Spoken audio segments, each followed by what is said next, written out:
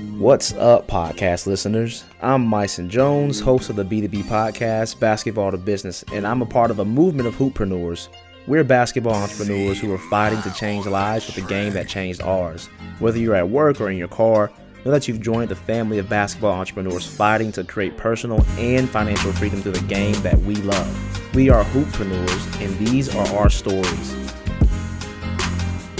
What's up, podcast guests? This is Myson Jones with Basketball to Business, and I wanted to talk to you really quickly about something that I've been learning that's helped me really understand the value that I'm giving to clients. So let me give you a little bit of background. If you're listening right now, you may be that trainer who knows that you could be charging more, but you don't want to tax clients. You don't want to overcharge or feel like you're getting over on somebody. And I was that same dude, and I still am that same dude in some aspects, in some regards. And I know for myself as a kid, I wasn't able to afford, if I were training, if I were still a kid, I probably wouldn't be able to afford myself. I'm not sure if my grandma would be able to afford myself either. And there's always ways to work around it. I mean, if you talk to all these trainers, Damon Altizer is a great guy to talk to about this, and probably one of the main guys who's helped me do what I'm doing right now. And you can check out some of our episodes, and in the previous episodes, he talks about this as well. Great guy to talk to connect with, to learn from. But, you know, for me, I've never wanted to charge a lot of money to clients, but I also wanted to do this full time. I also wanted to help a lot of athletes and to be able to make this my full-time job, my full-time income. But there's a disparity there. If you catch it, there's a disparity between you're wanting to make this your full-time income, or at least more of your part-time, versus you don't want to charge too much for your clients. And if you don't charge enough, then it's going to be very difficult for you to make this your part-time or your full-time.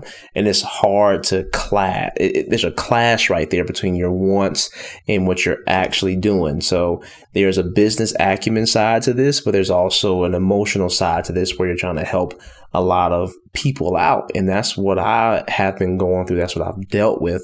But what I've realized is I'm okay with charging a higher amount. I'm okay with charging what I at least believe the services are worth. I'm okay with doing that when I give more value than I take in payment. And when I think about that, when I include filming, when I include one-on-one training, when I include a company training where the kids can come to any training session that I have that's on the schedule, when I include speed and agility, when I include all this stuff and I package things so much so to where they're getting so much value, but I'm not even charging for the entire value, the entire service that I'm providing, I'm safe to charge that price. So it's kind of a weird psychology. So you're still in some sense, quote unquote, undercharging your client, but you're doing so much more of a service that when you quote unquote undercharge, you're charging more, you're getting more margin, you're doing enough to where you can live, you can sustain a living just off of the training income. And some people may disagree with that, but that's something that I've been doing that's helped me out a lot more to put a multiplier on my services.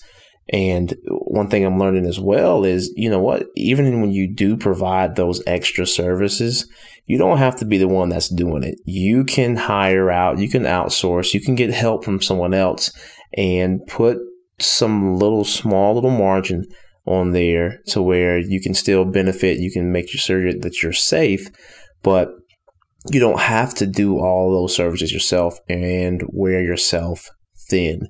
And that's just something I'm learning as a business guy, being in this industry for 1 year exactly. Before I quit my full-time job, I was a sales rep for a company that was a middleman. So it was a very confusing business model full of very low profit margins, but this was a multi-million-dollar industry. And there was always a middleman. There was always contracting work that was going on. But at the end of the day, there was so much value being provided that this company could charge whatever they wanted to charge, and it would be okay. And when you think about big business, you think about capitalism, man, profit is usually the main goal for all these businesses. And for basketball trainers, profit is not the goal.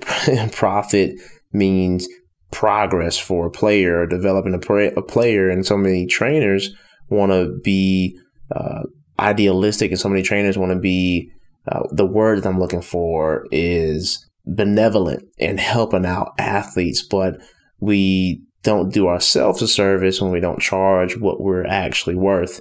I talked to a guy, Anthony Bourdain. He's a podcast guest, an interviewee in one of the earlier episodes, and he used to charge $5 a session because he didn't really understand the value that he's providing. And he tells his story. He was the guy that was living on his friend's couch for a long time because he never really charged that value. And even now, some of the clients that we have, they can't pay the huge premiums, but there's something else that can be done by them that gets more clients, or that's ROI positive, that we need to find out. So the moral of this story is that for me and for other trainers, there will be those kids who can't afford your services, but for the ones that do, man, let's triple down and let's make sure that we're offering way more value than they're given in payment. And that's something that I've been priding myself on the last 2 to 3 weeks, and other trainers actually pride themselves on too. That's allowed them to serve everybody and make everyone happy, and to be fair to everyone that they're training, that they're developing. So that's my rant for this podcast episode. Give more in value. Don't decrease your prices unless you give unless someone has referrals or they've done something in particular. Yeah, that's fine in my opinion. But don't let decreasing your price be the first go-to. Make the price the same, but add more in value. Try it out with one client. See how it goes. And I really believe that our mindsets will change once we do that once or twice. Once we see the parents or the kids buy into that by giving more in value, I believe our entire mindset will change, and we'll get closer to doing what we really want full time, or whatever our goal is for this basketball training industry. But thank you all for listening to this. Thank you all for your help. This podcast is free. You get what you pay for. So if you do not mind, share this episode or share this podcast with a friend, a trainer friend that you think you can connect with, and join our Facebook group too.